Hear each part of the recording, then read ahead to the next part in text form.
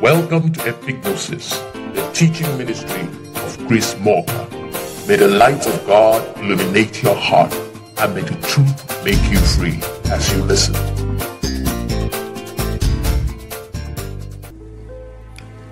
I will be speaking today on a topic I have titled Driving Force.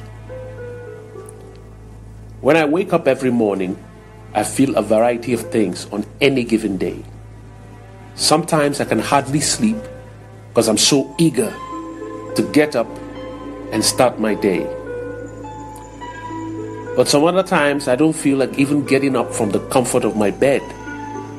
The same me who is up and alert way before dawn can also be snuggled on my bed till the day has well begun. Strong and alert on a particular day, but weak and sleepy on another. Some days I wake up with many thoughts in my mind, and boy, those early morning thoughts can be oppressive, highlighting everything that isn't going well in my life. Putting myself on a scale of achievement, and usually one hardly measures up on that scale.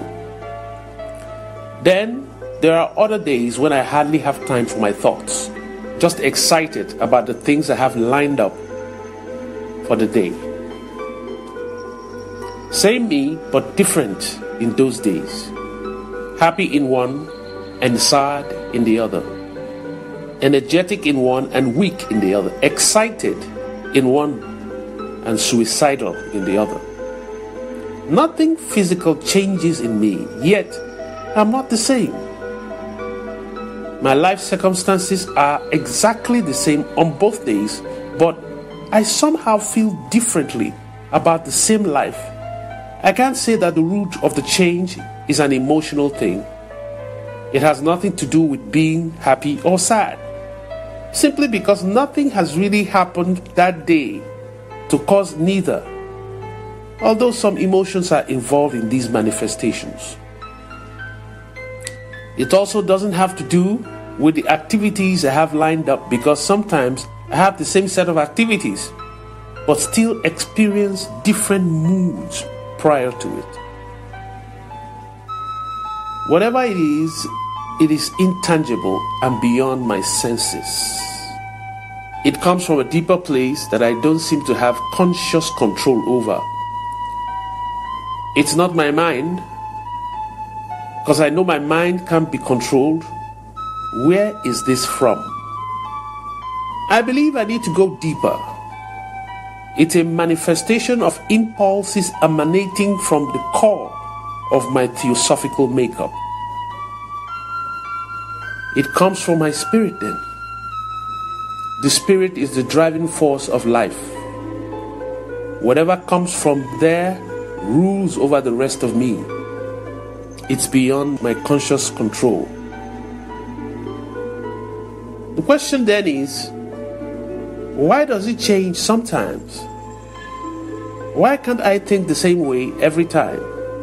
Why do I face the same circumstances but appreciate them differently?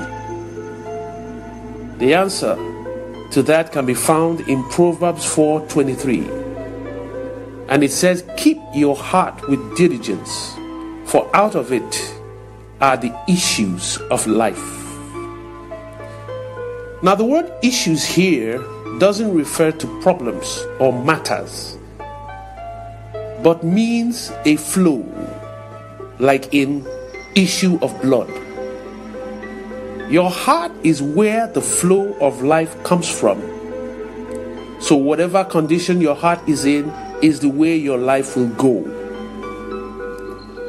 The question we should ask ourselves is, what do I have in my heart? Is it faith or is it fear? Whichever it is, it's the driving force of your life and determines your thought patterns and values. It drives your emotions and leads to your actions. Thought comes from your mind, but what drives your mind is your heart. The raw materials of the kind of thoughts produced by your mind is determined by your heart. Remember, you are not your mind or your body, but you are spirit. So the rest of you are extensions of that expression of you. Any change that happens at that level will unfailingly cascade down to the other components and become materialized in an infinite variety of ways. Therefore, it's so important to pay attention to the impulses allowed to sink through the subconsciousness and into the spirit. Because once it gets there, it's beyond control. Yes, the content of your spirit has to do with what you have allowed into it. The bad vibes I felt in those mornings didn't form those mornings, but are manifestations of the impulses I received and spiritually ingested over a period of time. The man who commits suicide did not receive those impulses the day he committed it. The decision to finally quit your job and start your own business took a while to form into a firm decision. The mind feeds on information, but the spirit receives impulses of either faith or fear. You reason things with your mind, but you know things with your spirit. Therefore, it's important to be careful about who you let speak to your heart. For me, once the attitude of anybody doesn't make me feel good about myself or introduce fear, that person does not ever speak to me again. Even if they do, I do not take it to heart. Your heart knows what is good for you. So once you feel depressed after talking to someone, end that contact regardless of how the advice may have sounded. Mind relates to mind, and spirit relates to spirit. That's why you can meet two people for the first time and you are repelled by one and attracted by the other for reasons you can't explain. Personally, I see no reason why I should engage with someone if I cannot be comfortable around them.